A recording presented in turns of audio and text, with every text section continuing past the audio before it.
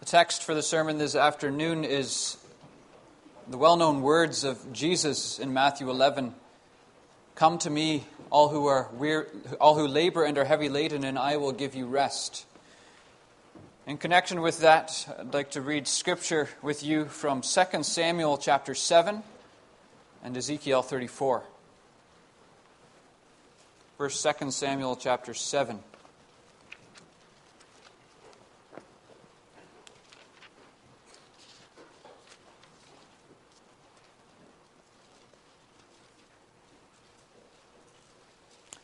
And these passages will come back in the sermon.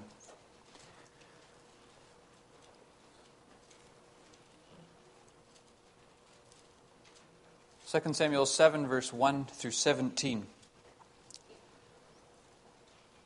Now when the King David, lived in his house, and the Lord had given him rest from all his surrounding enemies, that's the connection with our text, is the rest. The king said to Nathan the prophet, See, now I dwell in a house of cedar, but the ark of God dwells in a tent. And Nathan said to the king, Go, do all that is in your heart, for the Lord is with you. But that same night the word of the Lord came to Nathan, Go and tell my servant David, Thus says the Lord, Would you build me a house to dwell in? I have not lived in a house since the day I brought up the people of Israel from Egypt to this day. But I have been moving about in a tent for my dwelling. In all the places where I have moved with all the people of Israel, did I speak a word with any of the judges of Israel, whom I commanded to shepherd my people Israel, saying, Why have you not built me a house of cedar?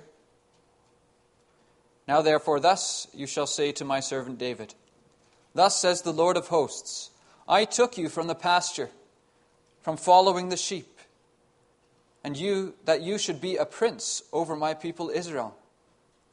And I have been with you wherever you went, and have cut off all your enemies from before you. And I will make for you a great name, like the name of the great ones of the earth. And I will appoint a place for my people Israel, and will plant them, so that they may dwell in their own place, and be disturbed no more.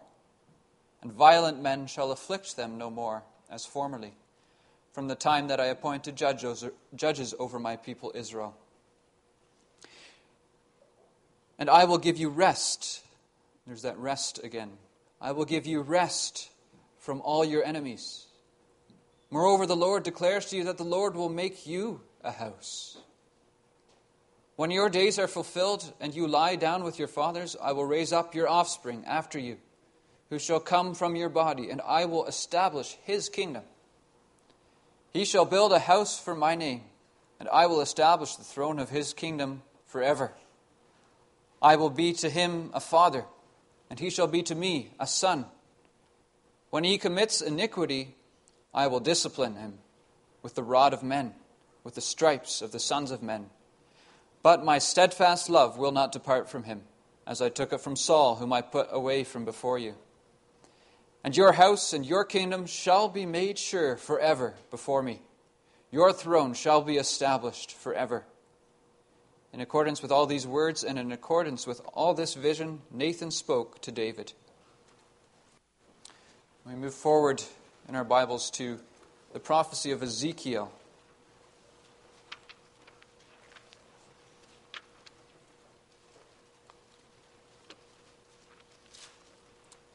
It's Isaiah, Jeremiah, Ezekiel, Lamentations, Ezekiel.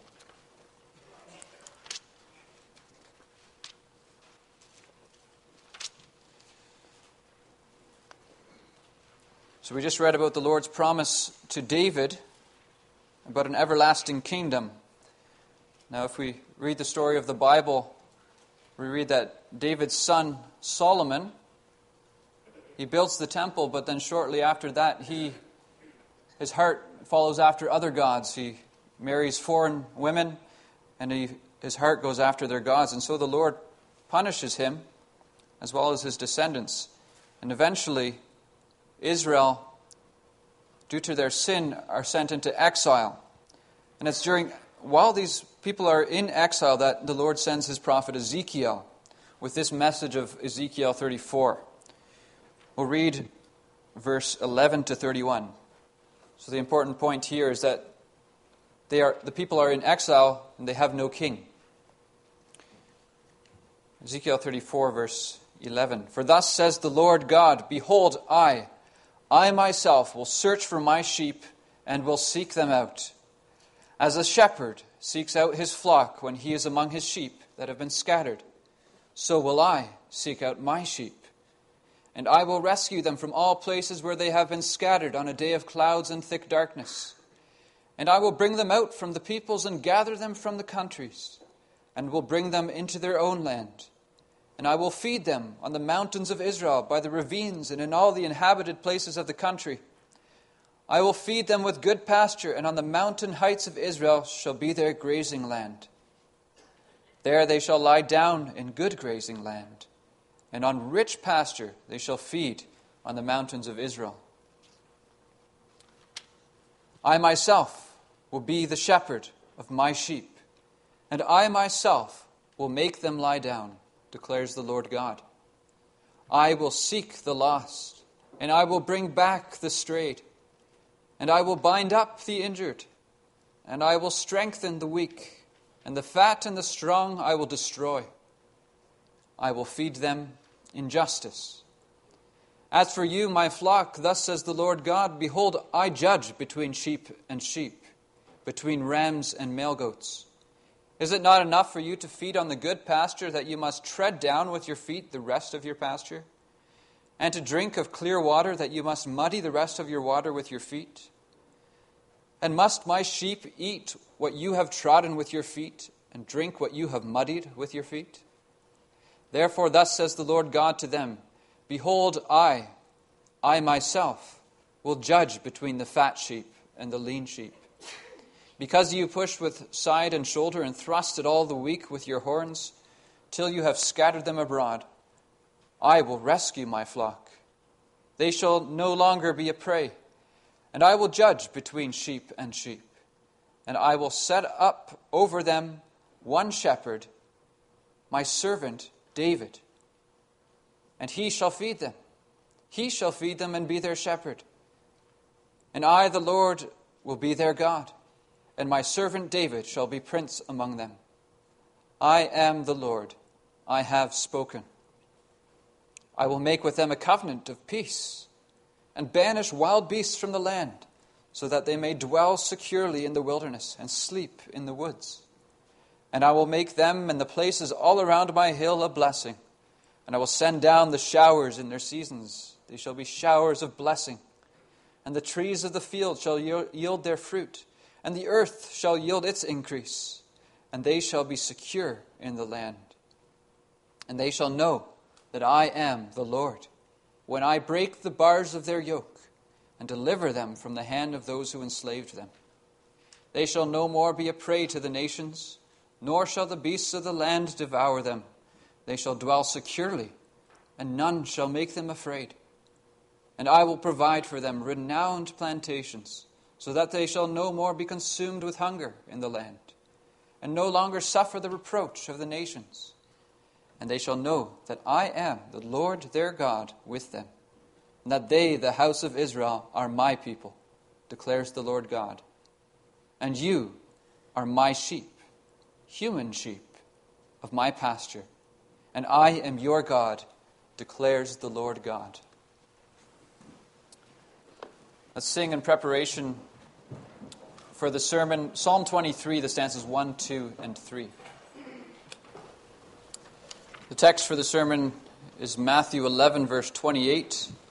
And we'll also read the surrounding verses from Matthew 11.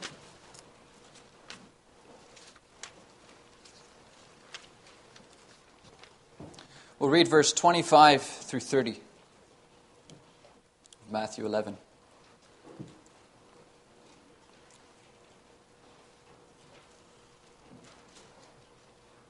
At that time Jesus declared, I thank you, Father, Lord of heaven and earth, that you have hidden these things from the wise and understanding and revealed them to little children. Yes, Father, for such was your gracious will. All things have been handed over to me by my Father, And no one knows the Son except the Father, and no one knows the Father except the Son, and anyone to whom the Son chooses to reveal him. Come to me, all who labor and are heavy laden, and I will give you rest. Take my yoke upon you, and learn from me, for I am gentle and lowly in heart, and you will find rest for your souls. For my yoke is easy, and my burden is light. The text is these words, "Come to me, all who labor and are heavy laden, and I will give you rest."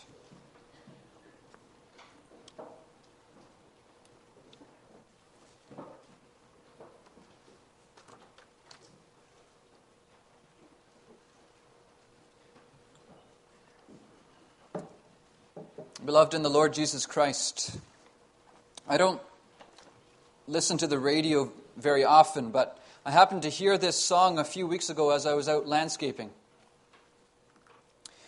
The song paints a picture that appeals to the human longing for rest.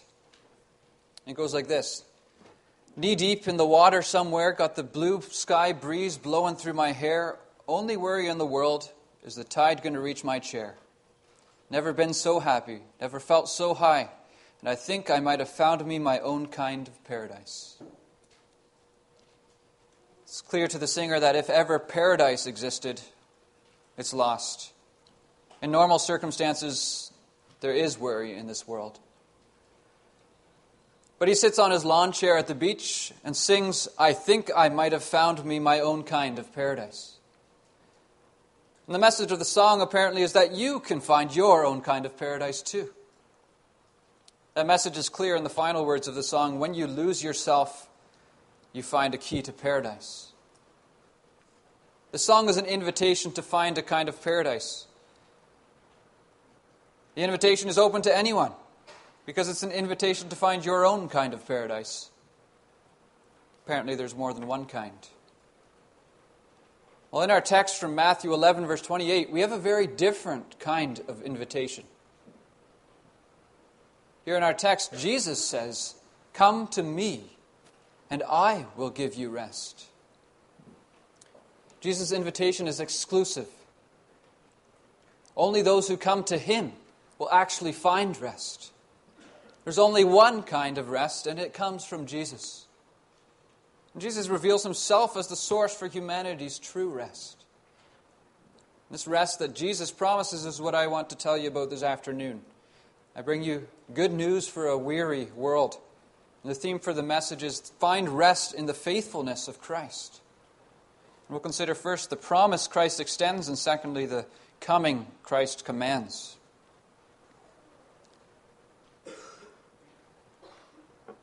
Our text contains Christ's promise, "I will give you rest." When Jesus spoke these words, he was speaking specifically to Israelites. Look at Matthew 11, verse 1 with me in your Bibles. Matthew 11, verse 1, the beginning of the chapter that our text is in, it tells us the timing of the events in this chapter.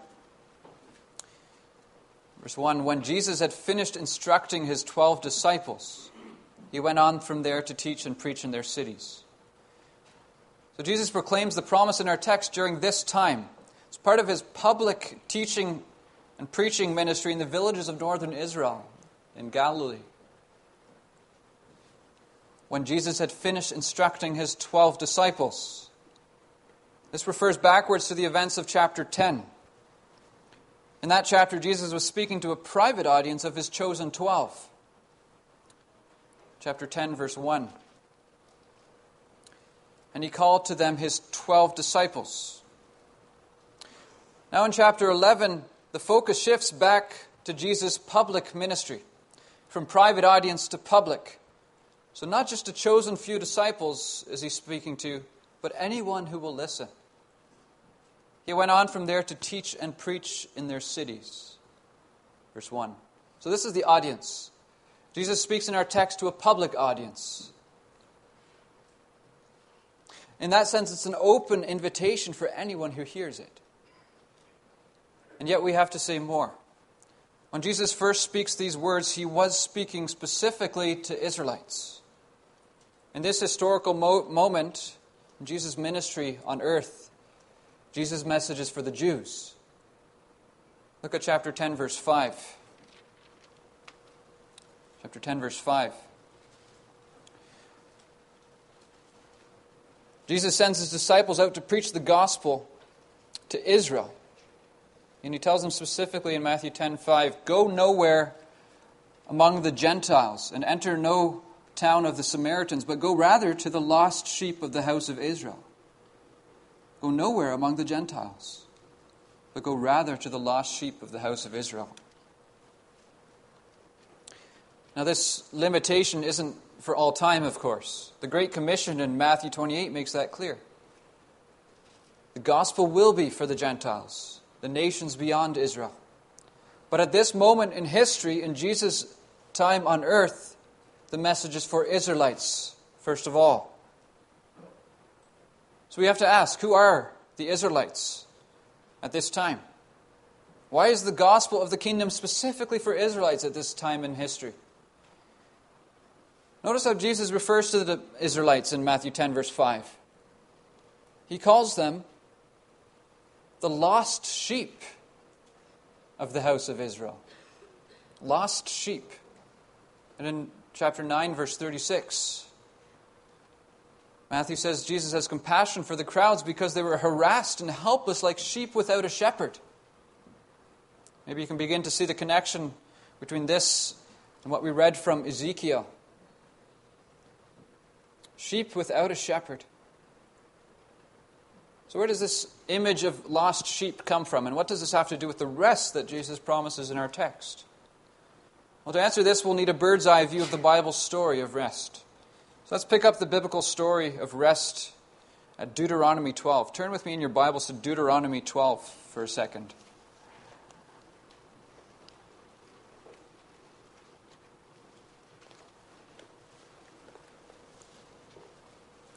In Deuteronomy 12, God promises a place of rest and circumstances of rest. God speaks of rest in connection with the land. Look at chapter 12, verse 9. He says, "For you have not as yet come to the rest and to the inheritance that the Lord your God is giving you." That inheritance is the land of Canaan that God promised to Abraham and his family. So God promises a place of rest. But Deuteronomy 12 also speaks of rest from enemies. Verse 10, chapter 12, verse 10. "But when you go over the Jordan and live in the land that the Lord your God is giving you to inherit, and when he gives you rest from all your enemies around, so that you live in safety." You see, God promises rest to his people. That's connected to his promise of the promised land. In Deuteronomy 28, this promise of rest is filled out with the promises of blessing for obedience and curse for disobedience. That's in Deuteronomy 28. So in other words, rest for God's people in God's land is connected to, is dependent on the people's faithfulness to God. That's the point we want to highlight here. Rest depends on faithfulness to God, according to the covenant God makes with Israel. And this reflects the relationship of man with God in the beginning. Rest was part of the blessing of Adam and Eve's life with God at creation. But Adam threw this blessing of rest away when he sinned. He lost his rightful claim to rest because of his rebellion. And he brought God's curse upon the human race. Our sin merits, it deserves the absence of rest. So you see, to enjoy rest with God, our first parent Adam was called to faithfulness. And in the same way, the unchanging God called his people Israel as well to the same standard of faithfulness. Rest is the reward of faithfulness to God. And this principle carries over also into the covenant that God makes with David, which we read about in 2 Samuel 7. Let's turn again to 2 Samuel 7.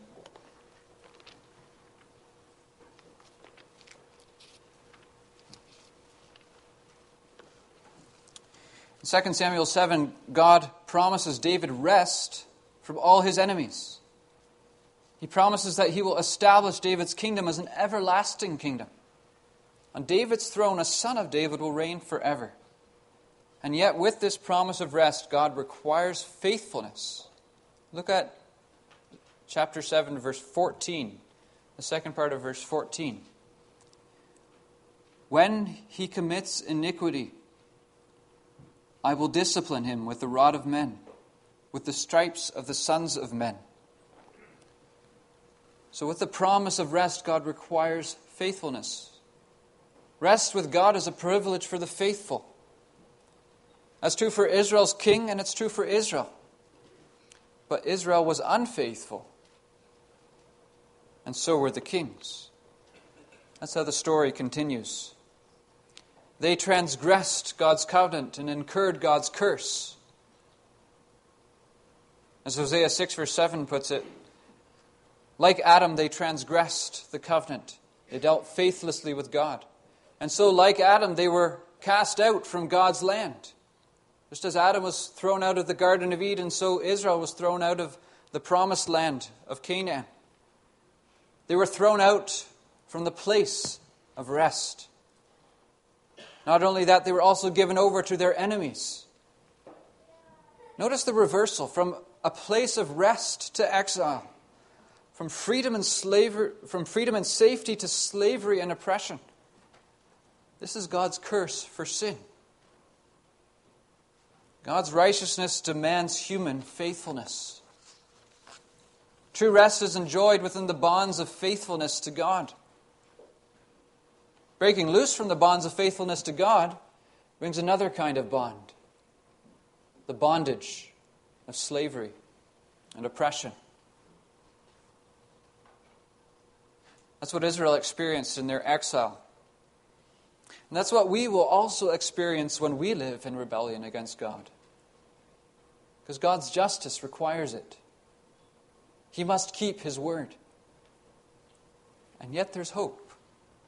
God is just, but still He is merciful. And God reveals that His gracious purposes for Israel are still not exhausted. How deep God's love is. Through His prophets, God promises deliverance. He promises to break His people's yoke and restore them to rest. And He promises to restore the kingdom of David. Listen to God's promise in Jeremiah 30, verse 8 and 9. And it shall come to pass in that day, declares the Lord of hosts, that I will break the oppressor's yoke from off your neck, and I will burst your bonds. And foreigners shall no more make a servant of Israel, but they shall serve the Lord their God and David their king, whom I will raise up for them. You see, at the center of God's plans for rest stands the Son of David. Remember God's promise to David in 2 Samuel 7? Verse 11, I will give you rest from all your enemies. 2 Samuel 7, verse 16, your house and your kingdom shall be made sure forever. So through His prophets, God proclaims the gospel to the scattered sheep of Israel. We could read that in Ezekiel 34. Listen again to God's promise in Ezekiel 34, verse 22 to 24. I will rescue my flock. This is God's scattered sheep in exile, hearing the promise of God. I will rescue my flock. They shall no longer be a prey. And I will set up over them one shepherd, my servant David, and he shall feed them. He shall feed them and be their shepherd. And I, the Lord, will be their God, and my servant David shall be prince among them. Notice the imagery of sheep without a shepherd that we saw earlier in the context of our text. Matthew 9, verse 36 and 10, verse 5. The Son of David is the good shepherd who gathers in the scattered lost sheep of Israel. You see, the story of the Old Testament reaches its climax in Jesus.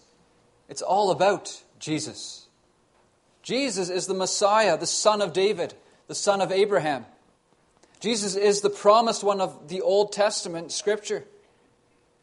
And we need to see the promise of Jesus in our text against this background, the Old Testament.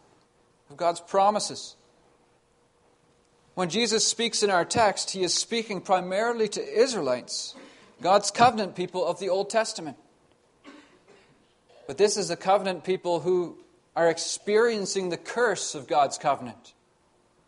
This is a people who have broken God's covenant by unfaithfulness. By their sin, they've rendered themselves no different than the people of other nations. They may be Abraham's children by physical descent, but spiritually speaking, they are not all Abraham's children. That is, as Galatians 3 verse 7 says, it is those of faith who are truly the sons of Abraham. And Galatians 3 verse 9, those who are of faith are blessed along with Abraham, because he is the man of faith. So this is Jesus' audience in Matthew 11 verse 28, lost sheep of Israel. They've returned from exile in a literal sense. Their families have come back from Babylon. They've traveled back to Israel.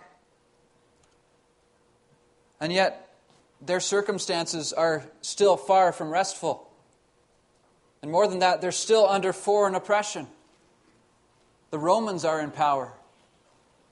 This isn't truly the promise of restoration from exile that God has promised through the prophets. These people have returned to the place where rest was once found, but God's glory has left the temple. It has the glory of gold because King Herod built that temple, but God's own glory, God's presence is not in the temple. Spiritually then, God's covenant people are still in exile, separated from God on account of their unfaithfulness. They're still waiting for their shepherd to restore them to green pastures. And they're still waiting for the Son of David to restore his kingdom of Israel, as Ezekiel promised and the other prophets. And now Jesus says to these shepherdless sheep, "Come to me and I will give you rest." After centuries of waiting, David, the shepherd king, has come. Jesus is the Son of David who will bring God's promises to fulfillment. Jesus will bring rest to those in spiritual exile. That's clear from Jesus' promise. It's for spiritual exiles. It's for those who labor and are heavy laden. The labor Jesus speaks of is the kind of labor that results from God's curse. It's the oppressive labor and back-breaking load of life in spiritual exile from God. This is a promise for people like you and me, isn't it? Jesus says to the weary and the burdened exiles of Israel, "Come to me and I will give you rest." And now this same promise is held out to you and me in the gospel. So do you sense the distance that your own sin has created between you and your God? Do you recognize that you too are, spiritually speaking, an exile, an outcast from God's gracious presence apart from Christ? Without Christ, that's what we are. Outcasts from God's gracious presence. So do you see that your unfaithfulness then is just like Israel's? Your sin makes you deserving of God's curse, and me. But Jesus promises rescue from God's curse in our text. Jesus promises rest through his own faithfulness. And this is the point. The rest that Jesus offers provides rescue from God's curse. That's the kind of rest. It's rescue from God's curse. And in the gospel, Jesus holds out this promise of rest to you. "Come to me, all who labor and are heavy laden, and I will give you rest." So far we've focused on the rest that Jesus proclaims. We've looked at the kind of rest he offers. Deliverance from God's curse. We've noticed the kind of people that need this rest. Those who have been unfaithful to God.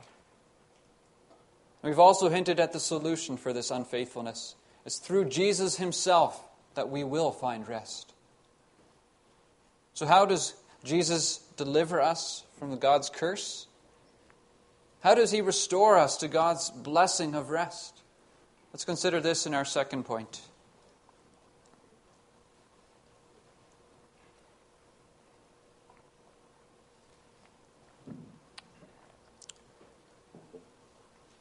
Our second point is the coming that Christ commands. Christ's command connects with Christ's promise. The two come together. Come to me belongs with, I will give you rest. This command and promise, they come out of the gospel. And by the gospel, I mean the life, the death, and the resurrection of Jesus, by which he fulfills the promises of the Old Testament and reconciles God with man. That's the gospel. Jesus fulfills the promises of God for the salvation of sinners through the redemption he accomplishes by his life, his death, and his resurrection. And this gospel event, Jesus' death and resurrection, is the basis for Jesus' promise of rest in our text. It's because of what Jesus accomplishes for sinners through his life, death, and resurrection that he can promise rest to sinners. This is why Jesus can command sinners to come to him to receive what he promises instead of what we deserve. Remember, Jesus is speaking to covenant breakers, to the unfaithful. He is promising rest, the reward for faithfulness. He's promising rest to the unfaithful. Do you see the tension? How is this possible? Well, on one level, it's possible simply through coming to Jesus. Come to me and I will give you rest. Just believe that. Yet to help you believe this, know that behind and under and around this command and promise is the gospel, is Jesus, the Messiah. Jesus stands behind this promise and command. Do you see it? There's no one to come to without Jesus. There's no one to give rest without Jesus. There is no rest apart from Jesus. Come to me, and I will give you rest. It's on the basis of the gospel event that Jesus says, take my faithfulness as your own. Let my covenant keeping be yours. This is the message of the gospel that undergirds this command to come to Christ for rest. We saw earlier that rest is God's reward for faithfulness. And yet if that depended on our own faithfulness, what hope is there of rest? But now Jesus can offer rest to covenant breakers like us, like you and me, because he has taken our curse on himself. He has merited a blessing for us by his own covenant keeping. Jesus merited God's blessing of rest through his life of faithfulness, even unto death.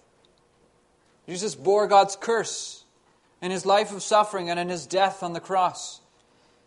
And Jesus' resurrection is the proof that Jesus' covenant-keeping life and death are indeed fully acceptable to God. By his resurrection, Jesus enters into the rest that God has always promised his people as the blessing for covenant-keeping faithfulness. And Jesus has that faithfulness that deserves rest.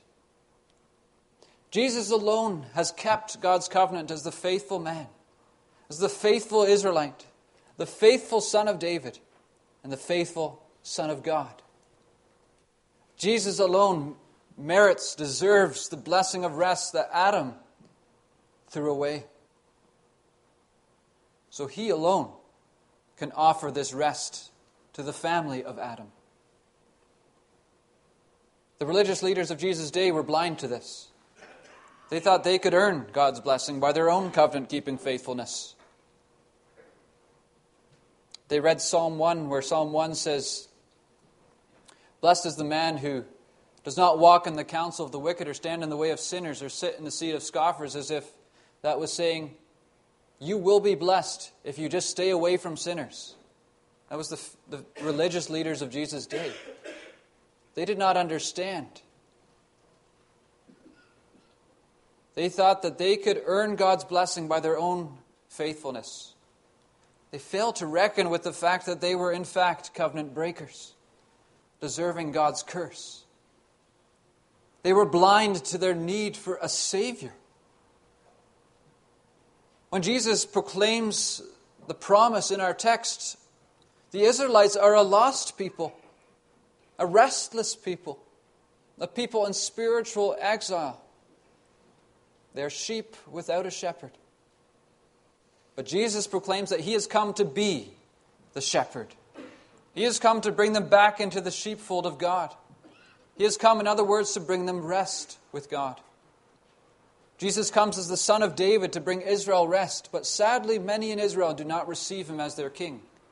They reject Him as their Savior. He comes to them, but they refuse to come to Him. Their problem is spiritual blindness. They need their eyes opened by the Spirit of God. They need to learn about faith from little children. This is our problem by nature as well. Do we recognize it? Do we recognize that our problem by nature is spiritual blindness? We don't see our need as it really is. We need our eyes opened by the Spirit of God. We need to learn about faith from little children. In the verses before our text, we read Jesus' response to the rejection of the unrepentant cities. Matthew 11, verse 25. I thank you, Father, Lord of heaven and earth, that you have hidden these things from the wise and understanding and revealed them to little children. To little children. The coming Christ commands is the coming of faith. And the faith Christ commands is the faith of little children. So what is this faith by which we come to Christ? It's like the trust of a child. It's the opposite of depending on ourselves. It's reliance on one who is far stronger and more able. This is what we need to learn from little children. By faith, we find rest for our souls, not in our own efforts, but in Christ.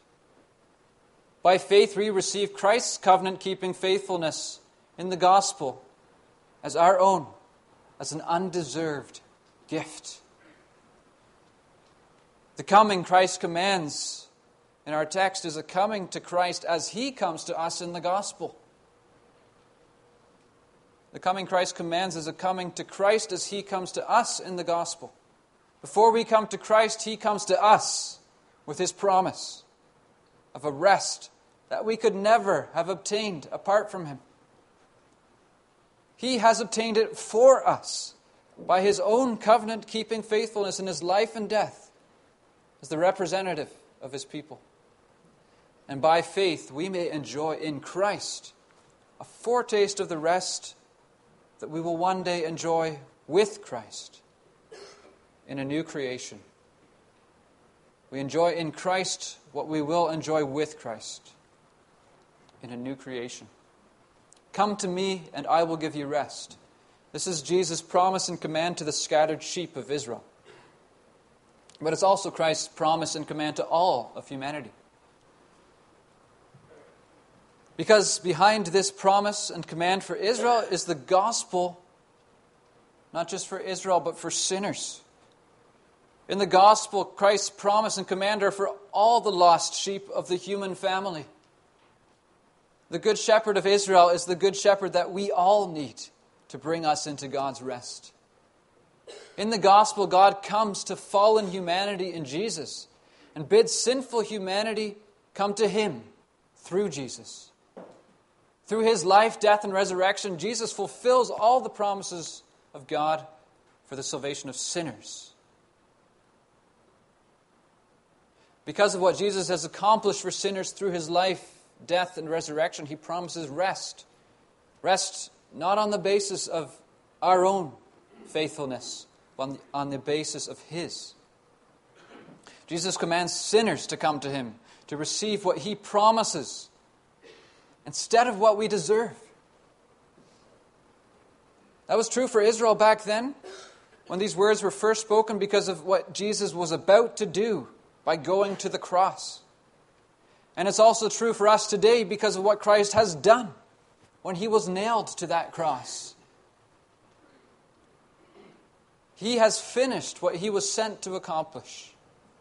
Because of what Christ has done by dying and rising from the dead, after living a life of perfect faithfulness to God, Christ's invitation is extended, is held out to you and me today. The risen Lord Jesus says to us today, "Come to me, and I will give you rest." This is the promise that Christ extends. This is the coming that Christ commands. Find rest in the faithfulness of Christ. Amen. Let's sing in response Psalm 62, the stanzas 1 and 3.